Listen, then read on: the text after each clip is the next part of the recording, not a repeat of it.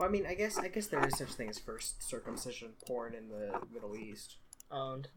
You know, I'm just gonna go ahead and destroy my fucking browser search history. Oh wait, incognito mode.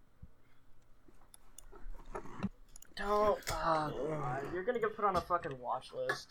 That's the idea. If you're into voyeurism, is being on a watch list like...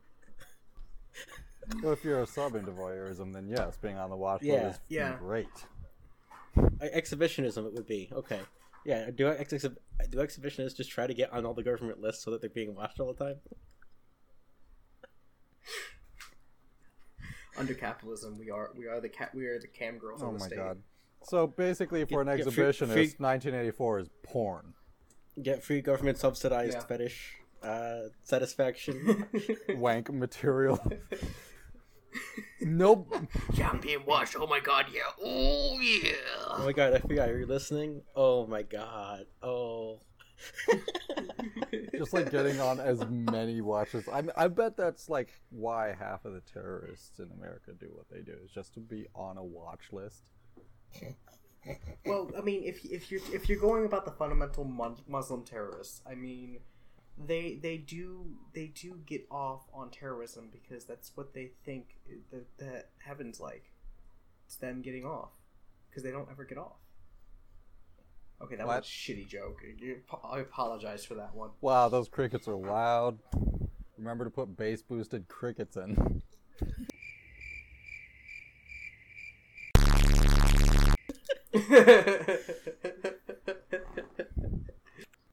Where the fuck is Khan? Jesus Christ, this is the longest pre-show ever.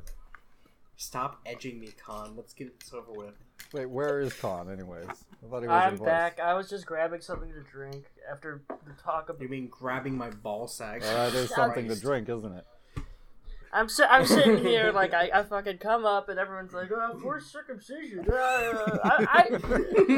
all of a sudden, I'm just like, I fucking need a drink. And I come back here and grab my ball sack. I want to talk about a theory you assholes make it so goddamn hard. I swear I'm having a stroke every single time I fucking talk to people. Jesus Christ, this is gonna be a great episode. My goal in life is to put all through as many of these as possible. Alright, let's get the sync up and let's get this on the road. I'm gonna take a sip of my mixed drink. Oh man, you're gonna need something stronger than just a regular mixed drink. No. I put a shit ton of rum in it, so... Fair enough.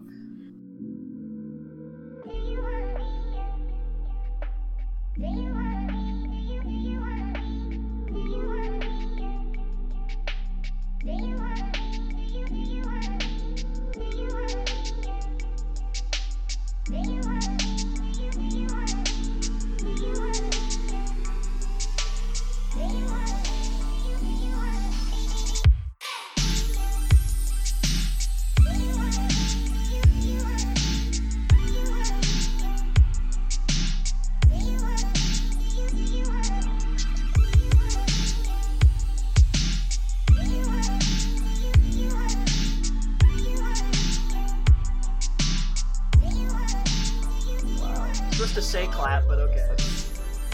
Wait, why we assume? Jesus Christ. Well, you have to say clap, like, to make sure that people do it. Is it zero then clap or clap on zero? Clap on zero. It's clap on zero. 3, 2, 1, clap. That's what I always do. It's always faster to run on zero. Thank you. Look. All I know is... Wait, no, hold on. But if it's 0 Kelvin, it's the slowest. That's the slowest That's the slowest energy value, so it's not faster to run on 0. Your what hurts? This is too science. You guys did not watch enough Red vs. Blue. That's all I'm going to say. Oh yeah, probably. Right, yeah. I haven't seen. Oh god, I haven't seen Red vs. Blue in forever. I mean, they turn pretty. I binged the entire series at one point, and that was it. It was just once. Also, in unrelated news, Boris Johnson is dying of coronavirus. Yeah. So that's fun. Yeet. Can't wait. Have we heard yet if Rand Paul passed coronavirus to any of the other? Well, they were all eating out of the jelly bean bowl, so probably. God. Well, I mean, so this is our. It's just a big old bowl of Bertie Bott's jelly beans in the middle of the Senate floor, and it's all just vomit jelly beans. Everybody thinks it's all different jelly beans, so they keep trying one. It's just always vomit. Oh god! Those crabs are going to be dancing for so long. Wait. Hell yeah! All right, people. So welcome to the Furry Get Red Pilled podcast. Maybe shitface will probably be a better answer to that one. And this time we're doing the intro to manufacturing consent. And no, we're not talking about rape. We're talking about. I was just about to say, let's not do rape jokes on here, and then right off the bat. It's straight up not a joke, so just saying. I mean. It's not a joke. I'm being dead serious because a lot of people, when they think of consent, they're thinking specifically sexual. Oh yeah. Yeah, but this applies also to business gotta... transactions and any other interaction with humans. What coercion? Oh, the market is rape. Consent, coercion, all of these things. Oh, this is gonna need so many content warnings. Thanks, guys. Yep. Yeah. Well, I already mark it all as explicit, so it's fine. Alright, so Manufacturing Consent is a book if you don't know about. It is by Noam Chomsky, and I don't want to forget the other dude who did it. The other guy wrote more of the book. Wait, I thought it was just Noam Chomsky. Was it actually more than one person? No, Edward H.S. Herman wrote a lot of it too. Yep. Oh, and basically, so this intro is talking about. We got an updated version on Audible. We are not sponsored by Audible, by the way. No, we're sponsored by Skillshare. Can we be? We're not sponsored by Skillshare. Jesus Christ, I fucking wish. Imagine us making that kind of money. No, it's Raid Shadow This thing Legends. is sponsored by. We're doing this again. It's sponsored by D's Nuts. All right, no. That's like the. You gotta step up the jokes, Gecko. You're off the pod. Come on, two ball jokes in the moment. Come on. I gotta be honest. Like some of the jokes I did in the pre-show were just not the greatest either. I'm trying to get them all the shitty ones out right now, so we can actually get some. That's good a shit. really good excuse to make the shittiest jokes possible until someone stops you. Well, I think so. I'm being the hero we need. That's stopping you. To continue on with the actual content. Manufacturing Consent was a book written in 1988, and what we're going to be discussing today is actually the updated version made 20 years afterwards. So that would be, was this 2008 that they did? Yeah, 2008. Mm-hmm. Yep. I'm trying to think. They don't talk about the financial crisis, and that's what they also. Well, because it was just before the financial crisis. Yeah, I was assuming that it was almost written in 2000 because they were talking a lot about 2000. They didn't really mention 9/11. It was all eyes towards the 2000s, but this was written in the same year that New York got fucked up the first time. Yeah, well, you gotta think the main when it comes to books, like it takes a lot. There's a lot longer publishing process. So even though it was published in 2008, it was probably ready like 3 or 4 years prior. I mean, that still means that they weren't talking about. They talked about, Iraq and the Gulf War and what happened after that, and sort of we'll get into that. But they didn't really talk about how that led into the Iraq War, and like Manufacturing Consent with the Iraq War is like the pinnacle of like manufacturing consent. Like that is one of the biggest things that they ever did because they tie it to 9/11 and do all this sort of stuff. Even though American sentiment was against the war and no one really wanted it, the media was in lockstep, and that's really this book is all about the media, and it's about really. It's about how the mainstream media lies to us. Yeah, pretty much. Who knew that? Who knew that Infowars had fucking good takes at some point? True. I mean, well, a broken clock is still right twice a day, so. I'd say Internet Common Etiquette called it. I mean, because Alex Jones is also correct about us trying to turn the freaking frogs gay. What do you mean trying? Yeah, that is. Yeah, I like gay frogs. Frogs are alright. Yeah. Trying? So this entire intro is basically the intro to this is basically setting out what the book is about. It's kind of more of like a synopsis than anything, because what they're doing is they're saying, hey, all of these things that happened in the 1970s and the 1980s, we're doing a little bit of an update. We're updating some of the propaganda model, which is actually the term that Chomsky and Herman use to describe how the media actually functions as a appendage of the state, despite being private enterprises. Yeah, so basically, I mean, this is a social sciences book. If you've ever, there's a reason why it's called the social sciences. Basically, what you're trying to do whenever you go into, just as a sort of a crash course for social sciences, usually what people are trying to do when they go into the social sciences is create a model to explain the world. And I think that the propaganda model, well, first things first about a model is it has to have explanatory value, and, it has to have parameters. And I think the propaganda model does have significant explanatory value to explain how the media and the state intertwine to create a propaganda machine. Sounds And like not you're necessarily describing an experimental protocol. Okay. And not necessarily like in a just strictly conspiratorial way that a lot of people think about this. Because if you look at, like, again, Alex Jones, I think is actually an interesting point to bring up. If you look at someone like Alex Jones, a lot of his worldview is based on the fact that, all right, so the media is lying to me, but they have some big grand conspiracy behind it, and there's a big evil villain. It's almost been like Hollywoodized, because the reality is much more banal. It's just the reason why people are lying to you and why there is sort of this reason to manufacture consent for, foreign wars and, what is going to be on the docket when you go to the presidential debate and what is not, is simply just because of personal self-interest. If you stand to lose money if you talk about how you're using Chinese slave children, then it's literally news agencies following trends. I wouldn't say it's like that. No, as in behavioral trends it's more amongst like, news agencies. He actually explicitly states it in the intro and says, hey, the reason that a lot of these news agencies become propaganda appendages of the state is because if they say something the state doesn't like, they lose their credentials. Yeah. They lose their access to these debates. They lose their access to the newsroom, to these press releases. They lose the access to the magazines that the Army, Navy, Air Force, and Marines put out. They lose all of this access to the DoD, all this information that the DoD puts out. They lose pretty much everything. And it's also detailing, how the money moves in mass media, right? Because he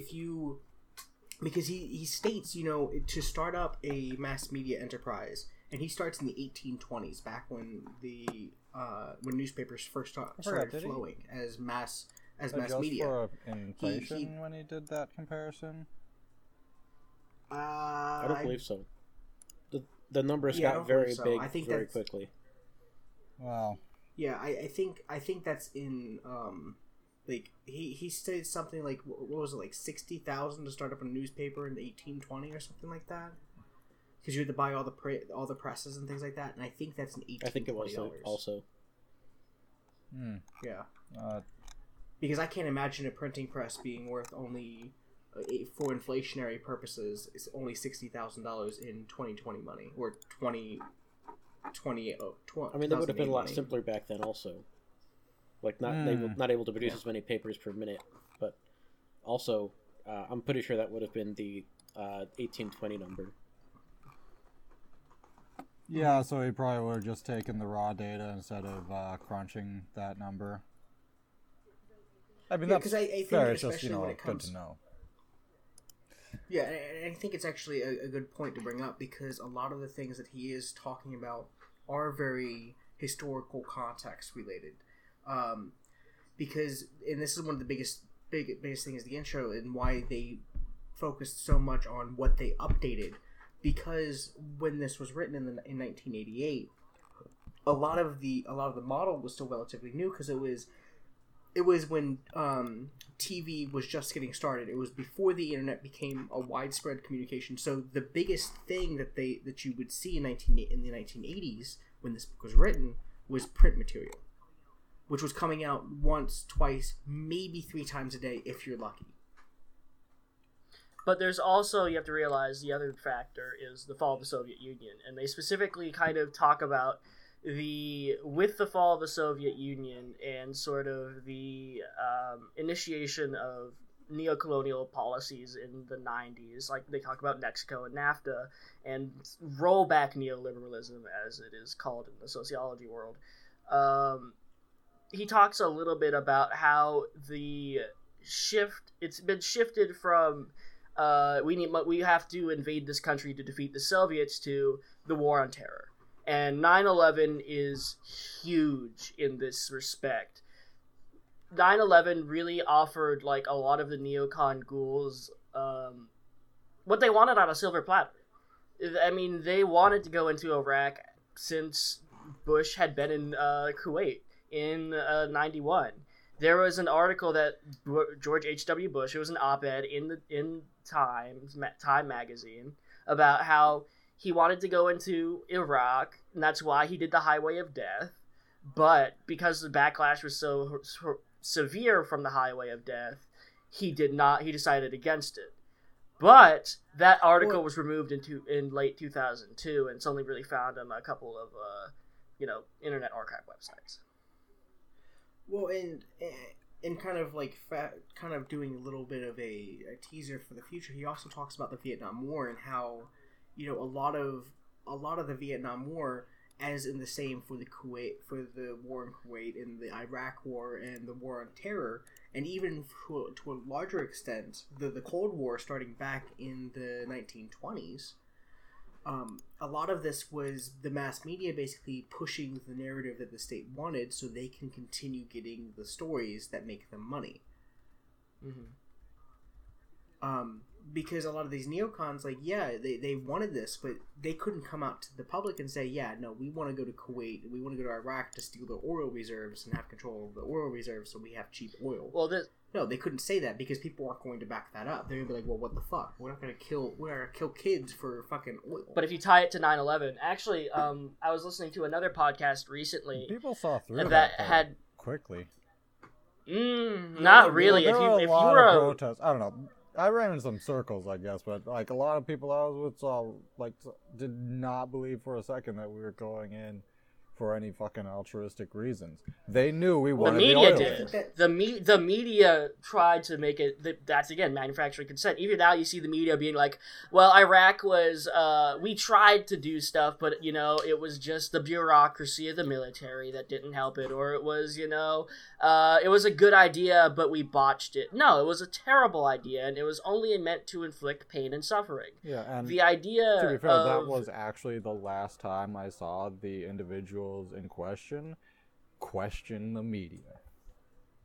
Yeah, I mean, the thing is Iraq had I was listening to another podcast about the Nisour Square massacre, and it is just disgusting propaganda. It's hilarious because the woman that they got to do it is obviously it's almost like a poster child for this book, because the woman that they got to do it, she has no Middle Eastern history chops. She's a business writer. She writes op-eds about how lines go up.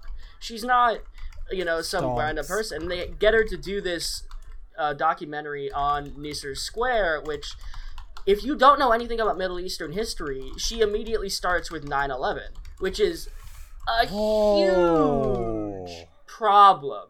Because, like, the first 2 episodes are spent basically like, all right, these men that went into the military, they went because of 9/11. And it's like, 9/11 had nothing to do with Iraq.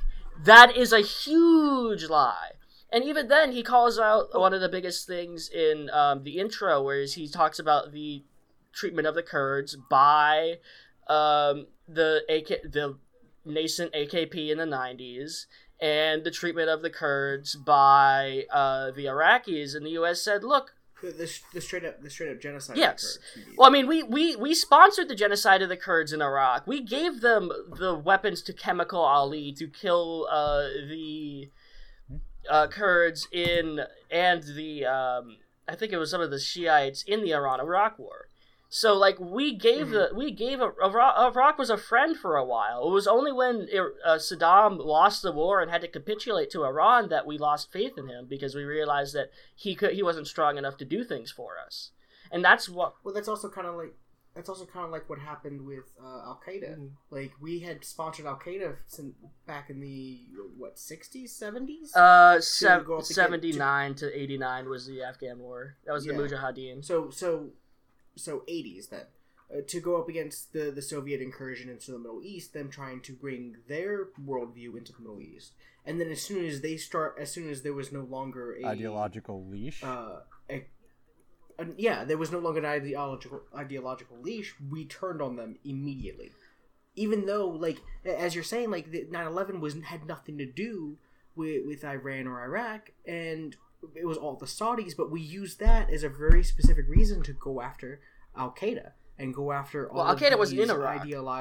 They weren't in Iraq until we went in there. They got into football after we went in there, and that's the biggest thing. It's basically almost like the media trying to create a self-fulfilling prophecy. They say, "Oh yeah, well we have to go in there because of ISIS or whatever." But we were the reason why ISIS was in there. And when we went in there, we only made it worse. And it's not like this is just incompetence. Part of it's by design. It's part of it's, I don't care. As so long as Northrop Grumman makes money and line go up, I don't care. Well, not only that, but we also see in one of the things that Chomsky and Herman outline in the first and second chapters, kind of another teaser, is that, when the media is talking about the next enemy, like, there is an entire blackout of what of all the praise that they've been or giving what they've done to these people. He specifically makes the point of Pol Pot, which is an interesting point. Mm-hmm. Because we had supported Pol Pot for the longest time, and then as soon as it was no longer no longer viable in realpolitik, we just threw him under the bus. Yeah. I will say, though, I wanted to make this note from the beginning. This isn't necessarily a U.S.-centric only policy. You can still find some of this in sort of, like, when he talks about, the U.S. will always, there's worthy and unworthy victims. And you can see this even in, like, socialist countries like Cuba. Like, I was just having a conversation on Twitter the other day with someone where we were talking about Castro's policies in Africa. Some of them were, he really plays up fighting against apartheid and saying that he's anti-imperialist, but also he's doing a lot of stuff where it's in the Horn of Africa, in Somalia, that are war crimes. Well, what's going on? Oh wait, there was a lot going on there. Well, it's kind of like the whole tanky thing where they'll look at China and be like, oh yeah, Hong Kong bad, China police good, because they see it as anti-imperialist. Yeah, and the whole thing is, we need to, even though we may ideologically stand on the same side as these people, we still need to question their motives, because at the same time, no one is immune to propaganda. Well, yeah, because people are going to use whatever situation they have for their best interests. It's a very one of the things I liked about this book. It starts out with a very materialist understanding. You can definitely see sort of that ideological bedrock throughout his Chomsky and Herman's writing. It's very much, this isn't this model is based off of people doing what's in their best interests to make money, which is a sound profit. I mean, anyone can understand that. If you have no morals, then you'll do whatever to make money, and if you do that, then all this tends to happen, and you can use people useful idiots and do things like that. It's not so much about being amoral; it's about having morals that don't align with placing humanity at the forefront. It's ethics without morals. I think that's a weird way to put it, but I think see what you're getting at, because it's. Well, let's go over definitions here for a second. When I say ethics without morals, like ethical systems are going to be how you think about things and how you justify your actions. It's going to be I do X, Y, and Z because of X, Y, and Z. Morals are much. So ethics is like, I think lying is wrong because you aren't supposed to hide the truth from someone. But the moral impetus is lying is wrong. Yeah, the moral impetus will be more like a personal view, where it's like, I think lying is wrong because I was raised that way, versus the Kantian version of, if everybody lies, then, we can't trust anything, right? So we need to act on the moral imperative of acting as if everybody else was acting the same way, categorical imperative, in the same moment. Yeah. So Kant puts out the ethics of it, whereas the morals is the individual.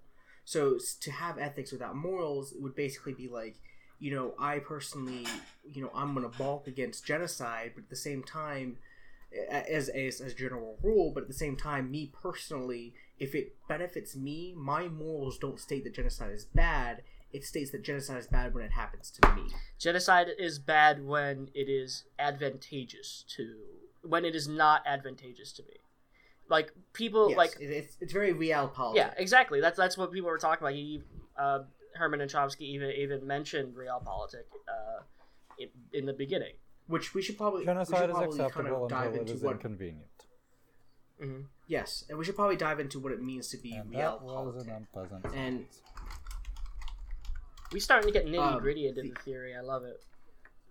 Yeah, so the idea of realpolitik by Wikipedia specifically states that realpolitik is politics or diplomacy, but based primarily on consideration of given circumstances and factors, rather than explicit ideological notions or moral and ethical premises. It's like an anarchist arguing for electoral politics because that's what's working now, versus saying no, we just can't vote whatsoever. Mm. Well, I think that's what and I think Chomsky kind of criticizes that in the sense where it's like people are like, oh, they're just doing that because we can't do anything about Cambodia or whatnot, and I should probably say Herman and Chomsky, because we got to give all the people who worked on this project deserve credit. Yeah, but Chomsky's is the famous. Yeah, Chomsky's is the famous one. He's got the name. Yeah. Noam Chomsky is a cool name. I will say that the best Doge meme I've ever seen includes Noam Chomsky. I might even just make that the... I genuinely thought he was a comedian. Noam Chomsky? You mean Noam Chomsky? Oh, yeah. I thought this guy was a comedian, seriously. A really dark comedian. I thought he was funny. Who? Noam Chomsky. No, he's a linguist. Oh, I know. I'm joking. I'm saying he'd be a really dark comedian if this was all. Oh. If you want to talk about jokerification. I know he can deliver everything in the most perfect, deadpan, informative voice.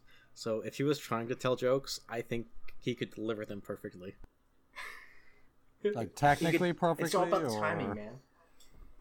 Or in terms of actually making people laugh perfectly. I mean, it depends on the joke, because dark humor, if you tell it in his very deadpan voice, of just very matter-of-fact style of everything. Oh, it does kind of come together, don't it? It can. God, now I have an image of Noam Chomsky going on an image board and saying that, no, guys, I said look, I'm just being edgy when I said the Holocaust didn't happen, all right? Okay. No, see, I think Noam Chomsky would be more like a Kaufman kind of comedian, where he just takes the joke to the point where you only find it funny when you're looking back on it or when it's not happening to you. Or Burnham's it's prolonged eye contact. Yeah. Yeah. Bo Burnham's a really good postmodern comedian, if you want to talk about that. Yeah, I like Bo Burnham's style. He's good. Well, I think arguably Chomsky isn't even a postmodernist because he stood diametrically opposed to Foucault, who was a postmodernist. Chomsky is best described as critical theory. A critical theorist. He's a continental theorist. Shut up. I guess, sure. I mean, yeah. Maybe I'm giving him too much credit, but I think one of the... So going back to my point, sort of this idea that it's just realpolitik denies agency. And this is really what Chomsky and Herman are really getting onto, is the fact that a lot of what the media has sort of manufactured in this sense is denying agency. If you look at the wording of it, it's like these people died as opposed to they were murdered. Yeah, no, it's very explicit use of the passive voice, which is kind of ingrained in journalist and writing theory because it makes it seem less violent. Which means it's an explicit effort on the part of the journalist to emphasize deaths that are advantageous to do so with. Yes. Well, but let's look for an example of cop involved killings, right? You never see in the news that a cop killed somebody. It's always a cop involved murder or cop involved shooting is usually so the term. it's officer involved shooting. Yes, thank you. Like Philando Castile How about was a pork like roast? you could say that he was murdered, which he was. He was murdered. Mm-hmm. He was straight up murdered. But the media would say cop involved shooting, or like even like mass shooting or school shooting. These are murders. These are terrorist attacks. One of the biggest things I think that people don't know about is like, for instance, that one terrorist attack at the furry convention, the gas. Oh God! It was just considered like it was considered a gas leak. It was considered a But that was a strict terrorist attack, and it wasn't until years later that people started to admit there was a terrorist attack. Because the media didn't take it seriously because right? There's still that implicit almost homophobia where it's like, oh, these people are weird, these people are doing weird things, therefore they're not people. They're undeserving agents. This thing just happened to them. And that is what we're getting. It's also not even just that, because one of the things that he it's not even one of those like one of the things that he mentions in the intro is that because the mass media is basically an agent of the state, because they fear losing those credentials, a lot of times, especially when it comes to like reportings on officer involved shootings or reportings of NSA going against public rights, like they basically will copy paste the press release from these police forces, from the DoD, from the military, because they don't want to say anything or put any opinion into it in fear of losing those credentials. They basically write up your opinion on the matter, and that's what you broadcast. Well, yes. Well, they write up the government's opinion on the matter, but they don't give agency. No, the government writes side. up. If you're a news agency, If you're a news agency, your phone light is still on. You write up an opinion that the news agencies Well, no, what we're saying is that they get it from the press releases, so they're just going to like regurgitate what the government says. And I think one of the biggest things about that is here's another example. Notice who is a whistleblower and who is not. Ukraine. The Ukraine thing. These people were whistleblowers. What they do, they leaked like one document and like said Trump bad. The media knows that Trump sells well, so therefore, if we say Trump bad on the media, all the libs will go crazy and watch the media with all the Russiagate stuff. But what is Edward Snowden? Who is Chelsea Manning or Julian Assange? They're traitors to the state. They are not whistleblowers. They are traitors. They have betrayed the state, because guess what? These corporations, who's doing the monitoring for the U.S. government? Who's building the infrastructure? It's going to be people like Intel. It's going to be these, Time Warner is going to be selling this stuff to the government. So it's in their bottom line to say, no, these people aren't whistleblowers. But if it's against Trump and, a lot of these fucking chuddy-ass libs who are in charge of big multinational corporations are like, I don't like Trump. It's okay. They're whistleblowers. It's the use of language. It's the weaponization of language. See also the argument over singular they.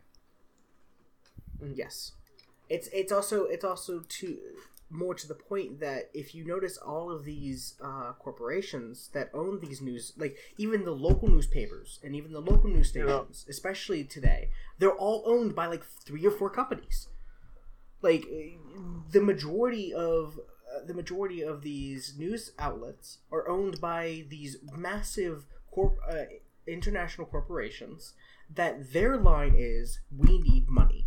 So every single thing that is being pushed out is going to be this very far right, far extreme capitalist ideology, capitalist realism being pushed upon the populace, denying them the agency of even accepting the fact that, oh, well, maybe something else is possible. Look at what the coverage of Black Lives Matter. They're considered thugs, they're considered thieves, they're considered looters, and all this stuff. They are considered non-ideological. There's a meme from that time. But they even said to say 10 photographers taking 20 pictures of one burning garbage can. Yes! That is there exactly we go. what the media coverage of this to a T had been. Because it pushes the state narrative, and you can even see this if you go back and you actually look at how people addressed the civil rights movement during the time. It was thugs, it was looters, it was the exact same. Hell, Vietnam, where you have people like burning up Dixie Chicks albums, and like the Kent State shooting. If you look at some of the reporting on that, it's like, look, these people were being violent, or they threw a rock, so therefore they got massacred by the police. And, like, you could still see the same reporting today in Palestine, where it's like Israeli snipers will brag about shooting the fucking legs off of children. And it's like, and then people will be like, well, the Palestinians started aggression because they threw a stick at some Israeli armed with an M294, and he just fucking blew him up. Like, they'll take any fucking provocation they'll get and turn it into justification somehow. Yes, because that's their prerogative. It is because in their material best interest to do that. Materialism, because baby. you actually see this. You see this a lot, especially if you look back. It's a lot easier to see these things outside of the area that you're in because you have that 20/20 backwards vision. But you actually see this a lot in Vietnam. This is one of the things that they mention in the book, that we have this manufacturing consent of, oh, well, all of these South Vietnamese, or the North Vietnamese, they're these terrible people, so we need to genocide them. And they're not going to say it's a genocide, but it's going to be a genocide. They killed men, women, and children, all because they were quote unquote afraid that these children are going to walk up with them with grenades and kill themselves. I also just have to. I don't know. Well, I just have to say, like, on a personal note about Vietnam, my name is actually on the Vietnam Wall. Yep. I was named after someone who was killed very early on in Vietnam, so it's kind of weird, like, when you it felt like I visited my own grave before, where it's very heavy. And like looking at the obituary, I went onto a website for veterans. They're like, oh yeah, he just lived down the street from me, and all of a sudden he was gone. He was a great guy and whatnot. And we're actually seeing that now with the wars in the Middle East, in Iraq. Yeah, we are actually seeing we're actually seeing multiple generations going and fighting the same war, which before the 1970s, the 1960s was absolutely unthinkable. Wars lasted maybe max 10 years. I mean, beyond, the wars of history of like 100 Years' War and things like that. One was about a century. The Civil War, I mean, you had the Mexican-American War, and then you had like the Civil War, and then the next thing after the Civil War was, Spanish-American War in the 1890s? Yeah, something like that. Because war was closer to home. Even the Spanish-American War, or the Mexican-American War, which was ostensibly not all that close to home, because it was mostly fought on, like, Talking about manufacturing consent, that entire war was manufacturing consent. Because they literally invented stereotypes about Mexicans to go over there and steal land. Don't forget about, well, I mean, also at that time they didn't really have dissent, so that of course it was popular. If you didn't, if you were against something at the time, you had a good chance of being lynched.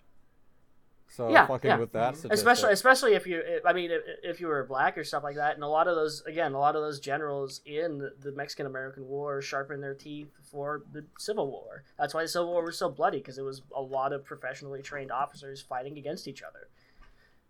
Well, because you actually, especially in the modern era, I'm going to say 1800s on, we see that there is very few.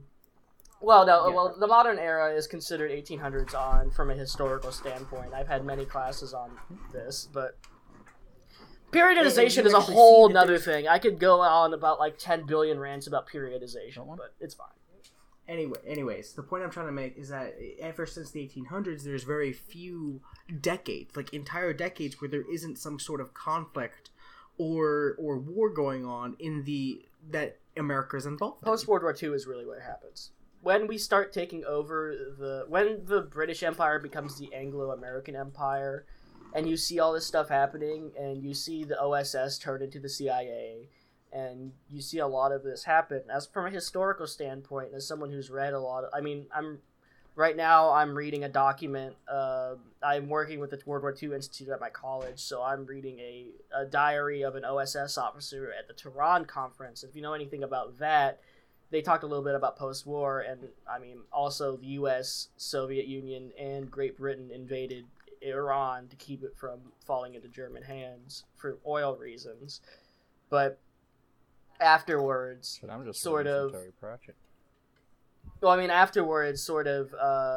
U.S. After World War II, the U.S. basically took over the British Empire.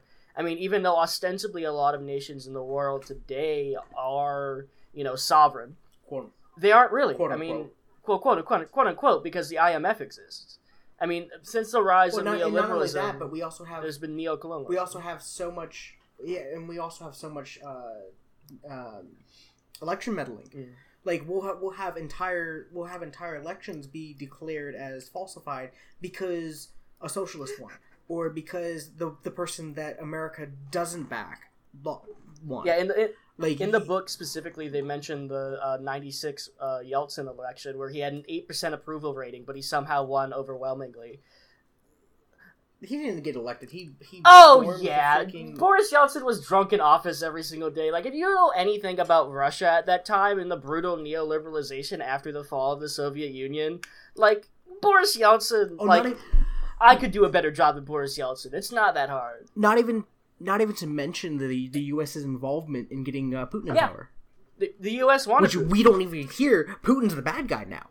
Well, because it's convenient to have the Red Scare all over again, because it's an easy thing to fall back on. Even though we put Putin in power, and he's no longer a client. That's the thing. It's about the client relationship. It's too bad we didn't put people play ball, if the U.S. basically says, "All right, we will play ball with you, but if you don't let us win, we will take our ball and go home." So therefore, like what happened with the Kurds. Yeah. And again, like, if you look at Venezuela, the best point I've heard about Venezuela, no one cared about poor, starving Venezuelans until Chavez came to power. Nobody cared. Like, and you'll see this in visualization all around the world. Who do you think, do you think that people in the U.S. Who cry about Venezuela, do you think they're crying about the genocide happening in West Papua? Are they crying about the Roya Goya massacres? Are they crying about the fascists in India and Kashmir? No, they don't care, because it's all a game to them. Know. Yeah. Well, because a lot of these politicians, a lot of these pundits, and a lot of these journalists, like, nowadays it is a game to them. Like, they're so far removed from the effects of their own politics that it doesn't matter. To bring it to a modern era, it doesn't even matter if Trump wins. They only care about the bottom line, and the bottom line says Bernie needs to lose. And if Bernie loses, whether or not that means that they lose in the general to Trump, they're still looking at that bottom line, because the bottom line is saying that Trump needs to win. Well, the biggest thing about that is that I think with this whole manufacturing consent, we're entering a new age of media. The media has lost so much faith that, like, no one really cares about it anymore, and part of that is dangerous, because who is the media most vilifying? It's going to be Trump. Well, if the people hate the media, the enemy of my enemy is my friend, they're going to go to Trump's side because he says things like, "I don't like the media." But sort they of. see the media Vern actually argue against that. Shill, though, and they see him like balk at literally any remotely critical question. I don't think they're gonna. Well, the media actually really loves Trump because he gets so many ratings. He's so good to cover. Yeah. Like that's why they covered him so much in the 2016 primaries. Yeah. 2015 primaries. If I held the CEO, who's the CEO of Viacom at gunpoint, Hell, I wouldn't even have to hold him at gunpoint. Just have a drink with him. He'd be like, "Oh hell yeah, I love Trump. He gives me so much money." It's not that hard. It's just that they like being that antagonistic because the hogs will eat it up. They view us as hogs. I'll actually argue against the point that the mainstream media has lost viability. They've only lost viability in the Republican base, and even still, the Republican base eats the fuck out of Fox News, which is still a mainstream media, still a rightist media that sends out the same shill as every other mainstream media.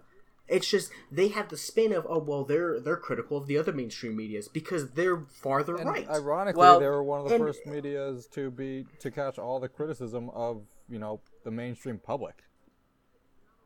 Yeah, and not only that, like if you ask any neoliberal, in either any boomer neoliberal, any Gen X neoliberal, pretty much any neoliberal or any neocon for that example, like non pseudo proto-fascist neocon, the majority of them will be like, yeah, I listen to CNN or MSNBC every single day, or I read the Times, or I read the Wall Street Journal. It's on. Well, the Wall Street Journal, there's been a concerted effort to say, no, if you think the media is wrong, you're a fascist. And it's like, it's deliberately undermining, like, definitions and stuff like that. Like, distrusting the media is not a bad thing. It doesn't make you a right-winger. It doesn't make you a conspiracy nut. The reason why they're saying that is because if you distrust the media, you're not going to watch them. It is going to hurt their bottom line. If you distrust the media, you distrust us, and we're your friends. Well, not only that, but there's also a big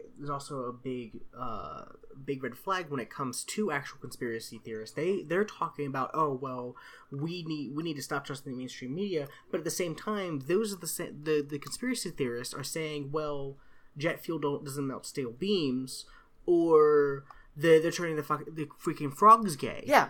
They're taking this idea that is very valid, that we don't need to trust what a capitalist structure is saying to manufacture the consent so they can make more money, and they're taking it way out field and saying, oh well, we need to find out about the death beams out in Nevada. Exactly. And the media eats that up because then they'll be like, look at all these crazy people. If you don't trust the media, you're Alex Jones. You're crazy. If you want to be Joe Rogan, who's it's interesting though. We've found a surprisingly good middle ground between being Alex Jones and not trusting the media, and people just don't seem to trust the media anymore. Like it seems like this has actually reached a critical mass point where it, like, genuinely is starting to fucking collapse, and it's interesting. Well, when we're actually seeing this distrust of the media actually crystallize in the modern pandemic. Because people are like, oh, well, we can't trust the media because unless we have concrete evidence of the coronavirus being an actual threat. Like, for example, I don't know anybody who's infected with coronavirus. I actually do. But other people, it is abstracted, it is fetishized. You're correct. Yeah, if you don't have a concrete proof of this thing existing, you have no reason to wear a mask in public. You have no reason to distance yourself socially, to actually try to stay at home. You're just seeing that you're being forced to stay home and you're losing money when you have bills to pay. That's the only thing you're seeing. Which, now this seems like a perfect segue to talk about rent strikes. Yeah, rent strike. Honestly, so here's my praxis about rent strike for 1 second. They need to. You need to Yeah, well, you need to organize.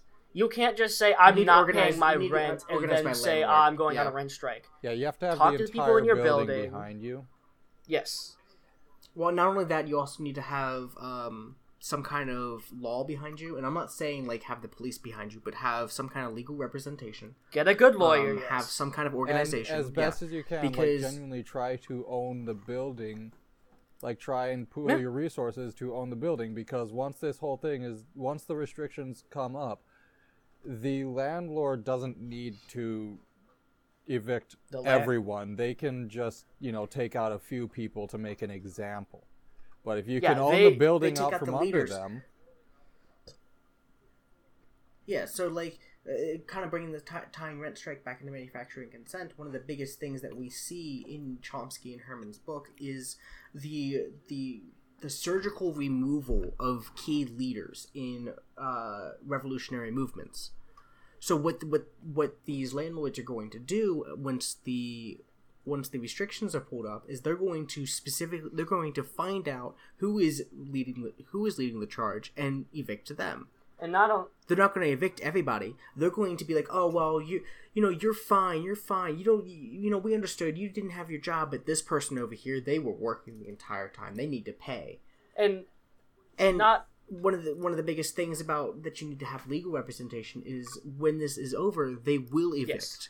Whether or not you're like, hey, I have the money here in your face, because they will be like, well, you haven't been paying for 6 months. They need to make an example, whether or not there's restrictions. They've just let a challenge to their power and authority go unchecked.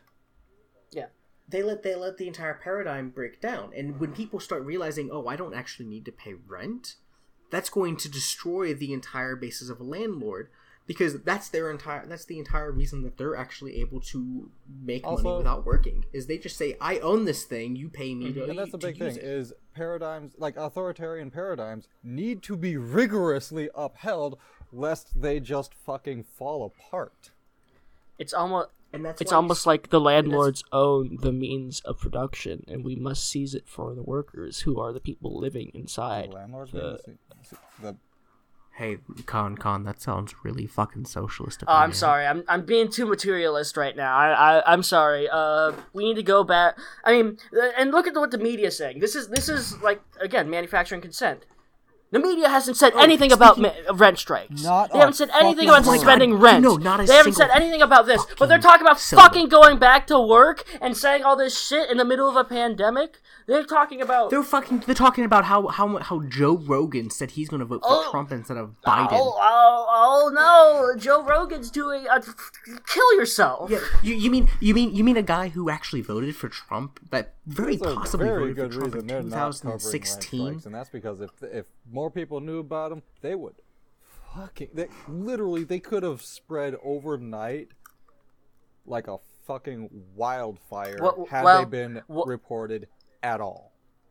Well, there's been no reporting on like the the Wildcat strikes. And also, even then, after Soleimani was killed, this is another great one. After Soleimani was killed, before Soleimani was killed, there has been no coverage. All these media people were like, we need to go in there and save the Iranian people. There was no coverage of the trade union strikes. There was no coverage of the LGBT strikes. And there was no coverage of suppression of protests of the Iranian people. And then afterwards, when the Iranian people started protesting the fact that their government tried to cover up the shooting down of a passenger plane, which is a very traumatic experience considering that in 1977 the same thing happened with an American destroyer. Oh, I remember. They tried to. The media didn't cover that because it wasn't advantageous, because fucking Lockheed Martin wouldn't make $10 trillion selling weapons to kill 10-year-olds. And mind you also notice that how the media hasn't been mentioning anything about any of the wildcat strikes happening in the U.S. currently. There's been a wildcat strike. We stand in solidarity with the workers any at publication GM. Other than fucking Reddit. We are seeing wildcat strikes in Amazon. That's why, like, if you shop in Amazon, have you noticed how people are saying, Amazon's been saying it's going to take 2 months to get your stuff out? It's because the people working at Amazon are fucking striking. That explains the opening of people actually. That really, wow. Yeah, they're striking. None of that is in the news. And one of the biggest things I think is that the media. I think you also have to look at I think the biggest thing is just what the media omits. When we look at things like Black Lives Matter, when we look at things like Wall Street, or like not March on Wall Street, the Occupy Wall Street. Yes, there we go. When you look at things like that, how they're trying to portray everybody as disorganized. Not only that, but Antifa as violent, and you can't be violent and stuff like that. Well, what are you talking about? The U.S. has always had violent movements. The first bombing raid the U.S. ever did was at Blair Mountain against striking coal miners. There were wars in the middle of Tennessee, in Harlan County, for rent strikers. People were saying, "Oh yeah, machine guns are necessary to run a coal mine."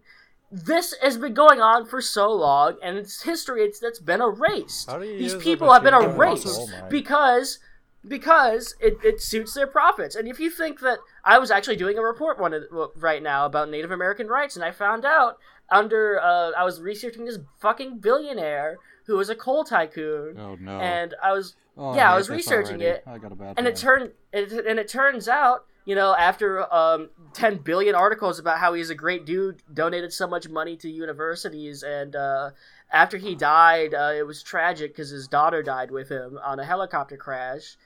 Lo and behold, turns out he was hiring Pinkertons to go harass, like literal Pinkertons. He got a security company called Bulletproof Securities. This is Chris Klein, by the way. Bulletproof Securities, to come in with like AR-15, well, not even AR-15s. These were like actual like scars and shit. To come in and patrol hiking trails to stop Ojibwe tribesmen from opposing an iron mine that would destroy their reservation.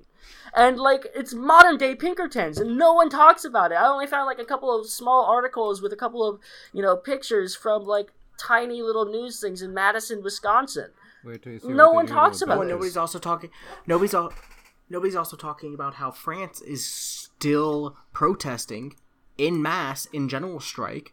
Nobody's talking about that. It's been almost 2 years now. Well, Nobody's talking. the Yellow Vests are Trump supporters, so it's okay. Oh, right. No, and nobody's talking about how coronavirus is affecting the poor folk, the indigenous folk, the black communities. Oh, Like, coronavirus my God. is I've only seen. a pandemic because it supposedly affects white people.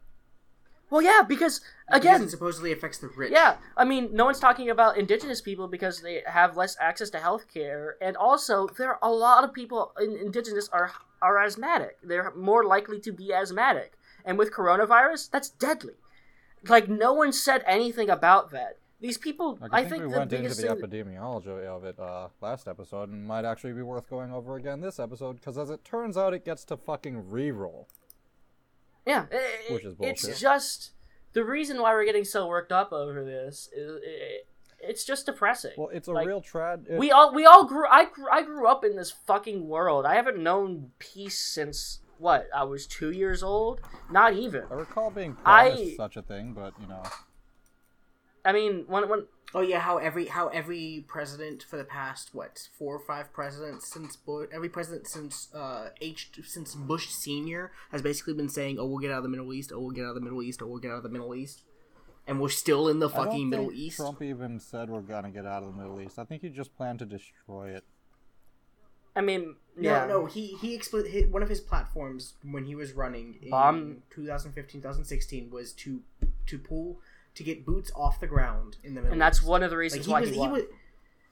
Exactly, because all of these military personnel and people who are military families are like, yeah, we're tired of being there. We're tired of fighting this. And you know what he did instead? Tried to start a war with fucking Iran. On the ground as soon as he was in office. Yes! Like, these, like, because whiplash he fucking... Yeah. Because the ghouls and like the like NatSec like policy like rotating door are the people that they were like, oh yeah, we need a person to fill this position, and Trump's like, sure, I'll take your advice, random Republican dude, and it'll be like Mattis or like anyone else, John or like Madden. these bloodthirsty Yeah, psychopaths. He kept talking up a big fucking thing about, oh, well, I'm gonna drain the swamp, and then as soon as he gets into office, he starts appointing all of these people that have been in fucking politics their entire goddamn lives, have been in corporations their entire goddamn lives, and have been working for the same fucking people since the fucking 80s. Like, And yeah, one no, of the these biggest people have things I already think- failed us. We're not going to trust them as, air quotes, experts. You had your And, chance. Yeah, the Iron Triangle is considered to be like I mean, I learned about this in like my AP government class, and it was considered to just be a thing that is immutable, and it's like, oh yeah, you have to just learn that this is kind of what happens in government. It doesn't have to be like this. People don't realize it doesn't have to be like this. Like, Well, I'm gonna be part real. of I'm gonna it be real for a second. remaining One like of the this is making people think that A, it has to be like this, and 2, it's always been like this. yeah, Capitalist realism, baby. yeah, baby. But Oceania I'm gonna has be always real been for- at war with East Asia. Yeah, right? well, Christianity has always been at war with Islam. Day Crusades. Well, God, one of the biggest things was like, I'm gonna be real for a second. Like, I lived in a military town growing up. I lived in Jacksonville. It's right next to Naval Station Mayport, so there's a lot of vets here, and like a lot of people got deployed to Iraq, and like that had a significant impact on my childhood because like I had friends who were like, yeah, I don't know if my dad's gonna come back or if he's gonna get his fucking leg blown off by the Taliban, or if like you know, I had a kid who bullied me a lot in school because his dad was a tank commander during the 03 invasion. He came back and he beat the shit out of his son, and his son took it out on me. And I feel like I can't have a normal childhood because of that. And that's why I'm trying to like talk about these things, because it's personal to me. I know how these trickle down effects work. It's not just, I mean, as bad as like, it's not just, I can't even like fathom how bad it is for like Iraqi children and civilians. And Iraqi children since what, the 1990s haven't seen a stable government. Like, there are people our age who haven't seen a stable government in their country since they've been born. Yeah. Like, that's insane to me, because like, as Americans, even though we basically live in a third world country wearing a Gucci belt, right? That's a good way to describe it. That's a good way to describe it. Yeah, right? It's we take for granted so much, and we're seeing this currently in the pandemic. We take for granted so much the ability for the government to just take care of things that need to be taken care of. And we need to realize, especially now in a time of crisis, because we're not even in like the worst part of what a crisis could be. Like, this is nothing compared to what people in the Middle East have been battling for decades, mm-hmm. right? I mean, we are working pretty hard to make it as bad for ourselves as possible. But it's just hard because, like, even like the stupid trickle down effects of like the seemingly trivial trauma of getting bullied in middle school, like. Well, it's when that happens that matters, you know. Well, that's that. Well, the thing is that it's trickled down. I can't. It fucked up my life. I feel like I haven't had a childhood because I can't. You can't flinch whenever someone touches me half the time. Up, right? Yeah, and the fact that it's trickled down and it's sort of been commodified or like fetishized, where it's like I'm not even close to the actual trauma. Like, I got a white friend who cannot possibly comprehend. Who said to my face, "I can't imagine being that afraid of the police all the time. I wouldn't go anywhere." And I was like, I don't fucking go anywhere. Dude, as a white presenting person, like, I'm a Cuban. Like, my ethnicity is Cuban. I claim Cuban heritage. As a white presenting person, I am absolutely terrified when a cop pulls up behind me. Terrified. And I can't even imagine being a white presenting person, how that would feel to be a minority when a cop pulls up behind me. It's fucking horrifying. I'll be real with you, Gecko. You know. Yeah, I'll be real with you, Gecko. That's because you're a Gusano and you're actually transporting guns and like M2 Brownings for Jimmy Hoffa. So, well, you know, come on. I'm trying to add a bit of levity. We got real here. I'm like on the verge of crying. We're supposed to be real here at some point. You know, it's. Well, yeah. I think especially with the current pandemic, we're seeing, like, and I've been talking about this with my local DSA. Oh my God, an anarchist joining electoral politics. That's real politics right there. This is how dare you? Electoralism is a spook. Max Stirner is going to take you as his property, and yeah. Well, didn't you know voting is violence? Who the fuck? If you vote for shit things, then yeah, voting's violent. Who the fuck is saying voting is violence? No, the argument is that voting is violence because when you vote for something, you are enforcing your beliefs upon other people. Oh my God! I've only heard that is like such an. Yeah, that's like such a stupid ANCAP thing where it's like, actual violence isn't violence, but like saying mean things to me or criticizing my opinion at all.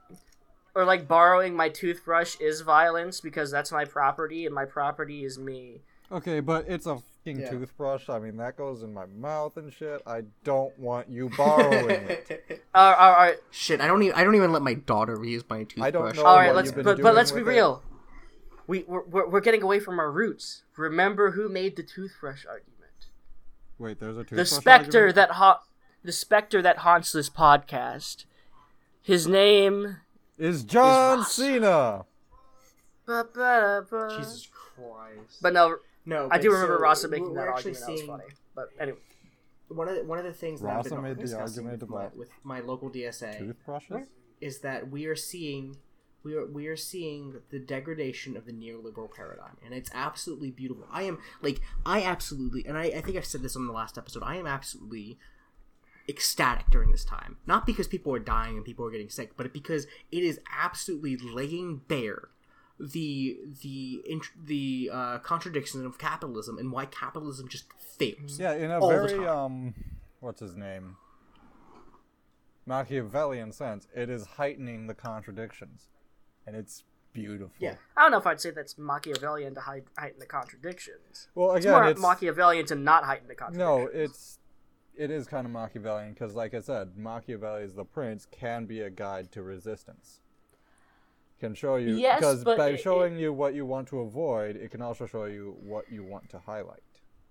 Well, it shows you the Bring in game last plan episode of right like here. the elite, and so therefore, if you know that it's like Sun Tzu. If you know your enemy and you know yourself, you may not fear the result of 100 battles. It's exactly if you that. Know your, yeah. So by reading The Prince, you prepare yourself. Potential. I mean, this is what You become Machiavelli. Machiavelli just inhabits you as a spiritual entity every time reading you The read Prince is potentially, if you do it right, it's like vaccination against those tactics. especially if it's read by Sargon of Akkad. See, I missed Don't you mean inoculate? Don't you mean inoculate, like when we're unionizing? Oh yes. I Oh fuck. Well, see, the problem is that the system has actually evolved past that because nobody is immune to propaganda. I want Jesus Machiavelli to come inside me. So I think each and every one of us needs to get a set. The Note You Are Not Immune to Propaganda set. Yeah, there's actually among the theory community, and I know a lot of leftists actually have this. There's a joke that there's a shirt that says that people wear that says you're not immune And the to propaganda, shorts say propaganda. and on the shorts say propaganda on the and ass. it's- Yeah. Again, no matter who you are, like what you look like, if you I could probably write like 10 essays about that outfit. That is king shit. it's a great meme and it's never gonna fucking die, and that's the also. Hey, remember last year when we thought, yeah, no, this shit's fucked. I can't wait for 2019 to be over, so we can get on to 2020 and maybe move on and do a little better. Man, if I was an accelerationist, I'd be coming just like every day. Just like every single. Are you Arnold Schwarzenegger for acceleration? I'm just like sitting here like holy shit. Like the Republicans are. God, the thing that scares me the most. I'm is surprised definitely the Godzilla fact hasn't flattened Tokyo yet. Yeah, the fact that like we don't have enough nuclear power. For Godzilla. Speaking of real to politics, wake the him fact up? that the Republicans are considering doing like very left things in order to stop this crisis concerns me, because then the Democrats are like, oh, we have to be against the Republicans. Yeah, no, this got And, like, really weird. No. really fast. I was like, oh, No. It actually makes a lot of sense, because what Trump is doing is he's as dumb as he is. He's not like absolutely idiotic, right? He understands that he needs to pander to those who are voting. He knows how to woo a and crowd. right now, the most popular politician in America is Bernie Sanders. And it's not because of him; it's because of his policies. So well, Bernie Trump Sanders thinks is if not I made it if about I take himself, those but about his policies and so. if I take those policies and I apply them during a time of crisis, everybody's going to see me as an amazing president. Well, that's the biggest. Whether or But not it's so whether or not they transparent that he's doing remain that. afterwards. It's, like, it's all. Oh, yeah. It should But be they don't doomed to care. fail. But people don't care. should That, be. he's, In my workplace, where we actually have this joke about the stimulus package being Trump bucks. It's called Trump bucks everywhere. well, that was the it's- same thing with like I've Yang just and Neat applied for my Bucks. tanky check. But I think the biggest thing is just that Trump is a little bit more politically. He's an oaf when it comes to most things, but he knows how to woo a crowd. And when that comes to politics, it's very useful. If you've ever seen any of his tweets on Bernie Sanders, it's always either, the only criticism of him is that he's crazy. It's crazy Bernie. Yeah, but he's only crazy because he wants to be a socialist. Yeah, but whenever Bernie criticizes Biden, Trump gets right behind that and says Bernie's right. And because he knows the way the winds are blowing. He's a decent Trump populist. Knows he Jesus Christ. No, Trump, if you actually look back, that's like 20. That's like some fucking that meme. So 2018, 20. That's 2010 shit. Wait, that's the 2010 shit. That fucking meme aged like milk. I just found out that subreddit exists today, and I'm very pleased. Okay, but so if you look back to all the way to 2015, you actually see Trump standing behind Bernie going against Hillary because he saw that the DNC was going to force Hillary, no matter what Bernie did, no matter what the people wanted, and he used that as leverage to pull over those disaffected people who were going to vote for Bernie, but weren't exactly against Trump. Because people who voted for Trump that would have voted for Bernie, their politics were purely economic. I mean, they weren't based on race, they weren't based on gender, they weren't based on sex, or sexuality. They were based on class. Yeah. And Trump, as a populist, was able to see that and able to say, yes, I understand that even though Trump actually goes against every single one of these policies that he proposed up to this point, he saw that as a way to pull in the people that were disaffected and say, you know what, I'm going to fight for you. Exactly. I'm going to drain the swamp. I'm going to put Hillary in jail. I'm going to pull the troops out of the Middle East. He actually mentions a lot of the time. He mentions Hillary and the DNC's shenanigans against Bernie. And he talks about that. He makes that a mainstay, and he's it's like his mitochondria. It's in the that powerhouse sense, of where his it's campaign. Yeah. Well, and also tying that back into the book, into manufacturing consent. This is also the media saying, "Oh well, no, Trump's bad, Trump's bad, Trump's bad." But underlying that, they're giving him all of the popularity. They're making people look at him, and people who typically are disaffected aren't going to listen to the negative. They're going to find the positive in the negative. They're going to use that negative as a means to be like, oh no, I should probably vote for him because you guys fucked me over in the primary because you stood behind Hillary. Mm-hmm. So when you say this guy's bad, oh well, he's actually good. And the media fucking knows that. They generated consent for Trump, honestly, whether or not they say that they're Democrats. And honestly, people saying that Hillary could have handled this crisis better. I think Hillary would have got. Honestly, by virtue of not being Trump, one decent thing Trump's done is he didn't go to war in the Middle East. Okay, I think Hillary would have gone to war in Iran, and honestly, had the coronavirus hit after that, it would have been genocide for both Iran and us. I don't see how Hillary's presidency would be better. It's like Trump is a fascist, oaf, but he managed to make even that the wrong move. I mean, he genuinely. Yeah, well, he's an idiot, and I'm very. I remember to fuck after up using the Defense Production Act, which is, I was like, there's no way he can fuck this up, and I've been saying that a lot lately. God damn it.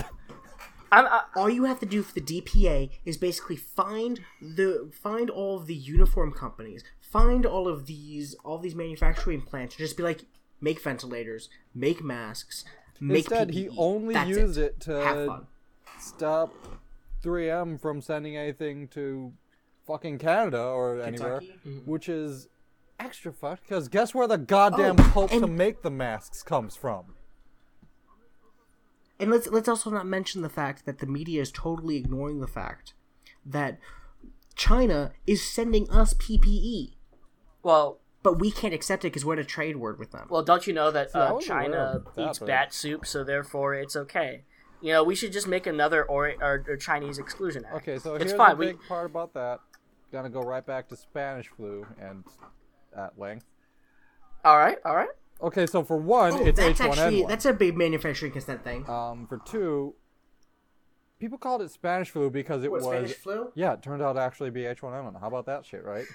Well, actually, it turned out to be from Kansas, but you're correct. That's the point I was about to come around to. Is they called it Spanish flu all this time because it was fucking discovered there, and it turned out to actually originate in fucking Kansas. No. It wasn't even discovered. It was because the U.S. and because the U.K. because the U.S. and the U.K. were in a crackdown in what is being produced in the media because of it was wartime, World War One, but Spain wasn't in the war, so they didn't have that kind of crackdown on the media. So they were the first to report it, and I would be very convinced. Like, this was the first place it was widely reported. As far as in terms of the public eye, that is discovery.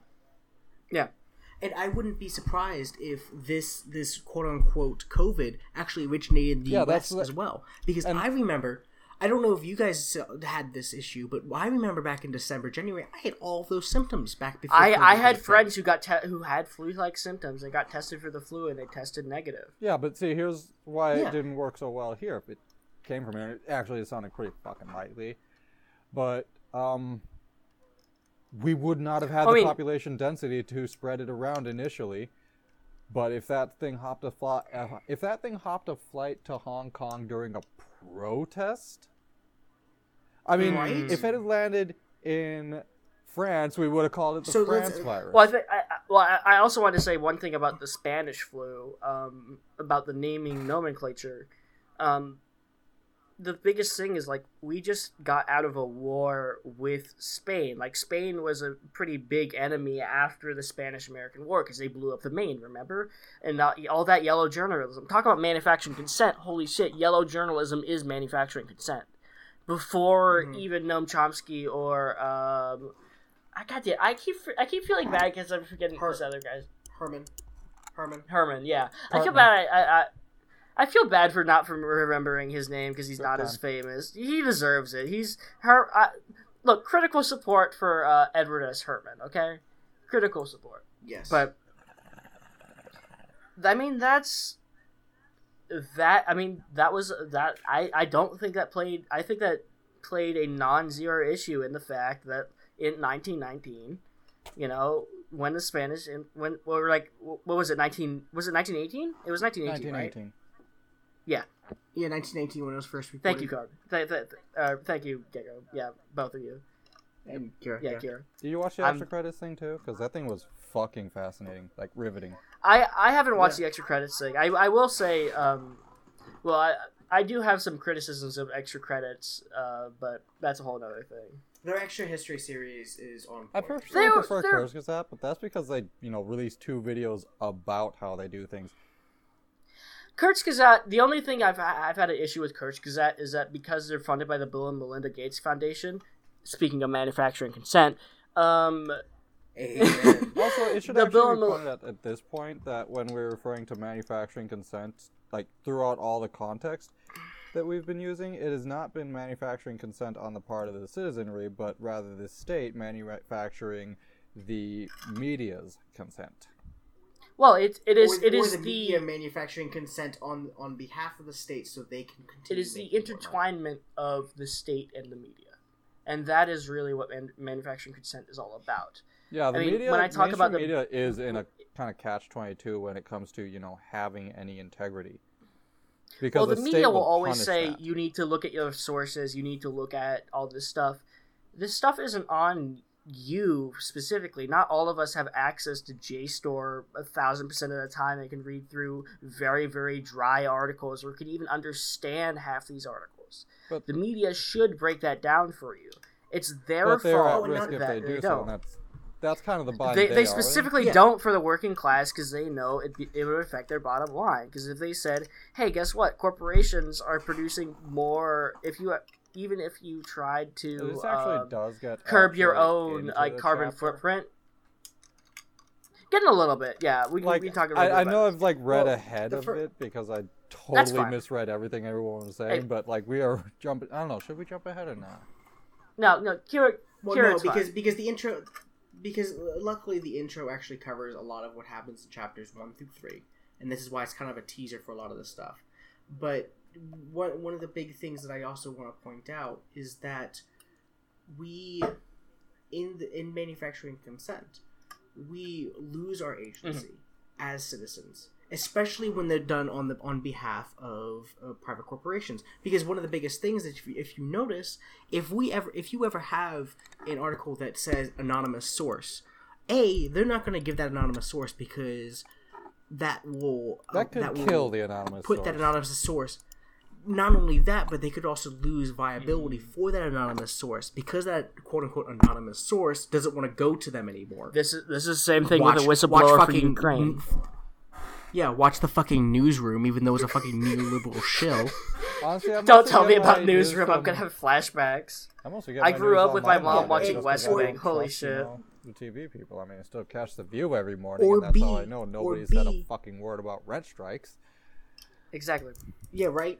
Or B, they put out the name of this anonymous source, and then the anonymous source comes out and goes, yeah, no, actually, I didn't say that, they're lying, and then they lose credibility. So either way, you're right, Kira, it's a catch-22 with the media. They either lie for the state, or tell the truth and be called a liar, because the state is manufacturing consent. Honestly, basically, the loss of agency is what really trickles down. Like, the news media has no fucking agency, and by extension, neither do we. Exactly. I mean, that's exactly the thing. The news media is not... They're just the messenger. Don't shoot the messenger. And I think the biggest thing, almost like... I think we need to wrap up here in a minute, but... Yeah, we're starting to get a little... Hey, we've had a good conversation. I'm feeling good, but... Well, it's been mostly the three of us ranting about how fucked up the media is. Well, I mean, Zulikath has always been kind of a quiet dude. If that's his thing, that's his jam. If that's still okay, here? Zuli. Yeah, I'm here. Someone poke him with a stick. Make sure he's still alive. Yeah. I do want to address this. I mean, Zuli, do you feel like we're monopolizing the conversation, or do you just feel like listening a little bit more? Honestly, half the time you guys are getting chopped because of my internet, so... there we go. That would do it. I'm catching a little bit of the same thing. Like, always at Fair the enough, end of the sentences, All right, so we gotta... Well, I mean, that's... We need to... I mean, that's a fair thing. I think, like... hey, can we do the outro before we do Tech Talk? So, Tech just Talk? so... Yeah, we're talking about technical difficulties, and we want someone to be able to, edit that out. Poor Kane. So we're gonna cut off the tech. So we're gonna cut you're fucking cutting here, Kodak. Don't tell me what to do. I'm the editor. So coming back to manufacturing consent, even though since that was just cut, all you will hear is us talking about manufacturing consent and returning to manufacturing. It wasn't cut, Praxis. Oh, Jesus Christ, God, I fucking hate you. Anyways, bass boost that whole section though. Just bass boost everything. So we one of these days we need to go to a FurCon and actually do this shit live. I would love to do that would be so great. Christ, no. That'd be a really great way to get con crud. That would be great. Like we go to like Furry Weekend Atlanta after like the coronavirus kills everyone. Furry Migration. No, we gotta go to DragonCon. No, that's too far. I'm okay. Furry Migration is right here. That's why we want to do it. I'm okay with DragonCon. I actually had DragonCon's not even a furry convention, is it? No. Yeah, no, it's like a fantasy convention. Yeah, that was the. Hey man, look! Critical support for Trekkies. Let's be real; they need it in this dark Honestly, times. oh my god! Okay, so quick review of Star Trek Picard. Watch it up to episode 6, and Riker is best dad. Do not fucking watch further unless you want to see Star Trek argue for racism. If you hooked up a generator to Gene Roddenberry right now, you could power a starship off of how fast he's spinning in his fucking grave. I miss the Next Generation. If you've ever watched Praxis, Red Letter Media's reviews of Star Trek Picard is really good because they understand that Star Trek is about like a post currency, like post scarcity. Well, that's the thing is the first 6 episodes really do seem like they're calling out a lot of the Star Trek universe's contradictions. Yeah, fair. Talk about manufacturing consent. That's going to end our discussion for manufacturing consent for now.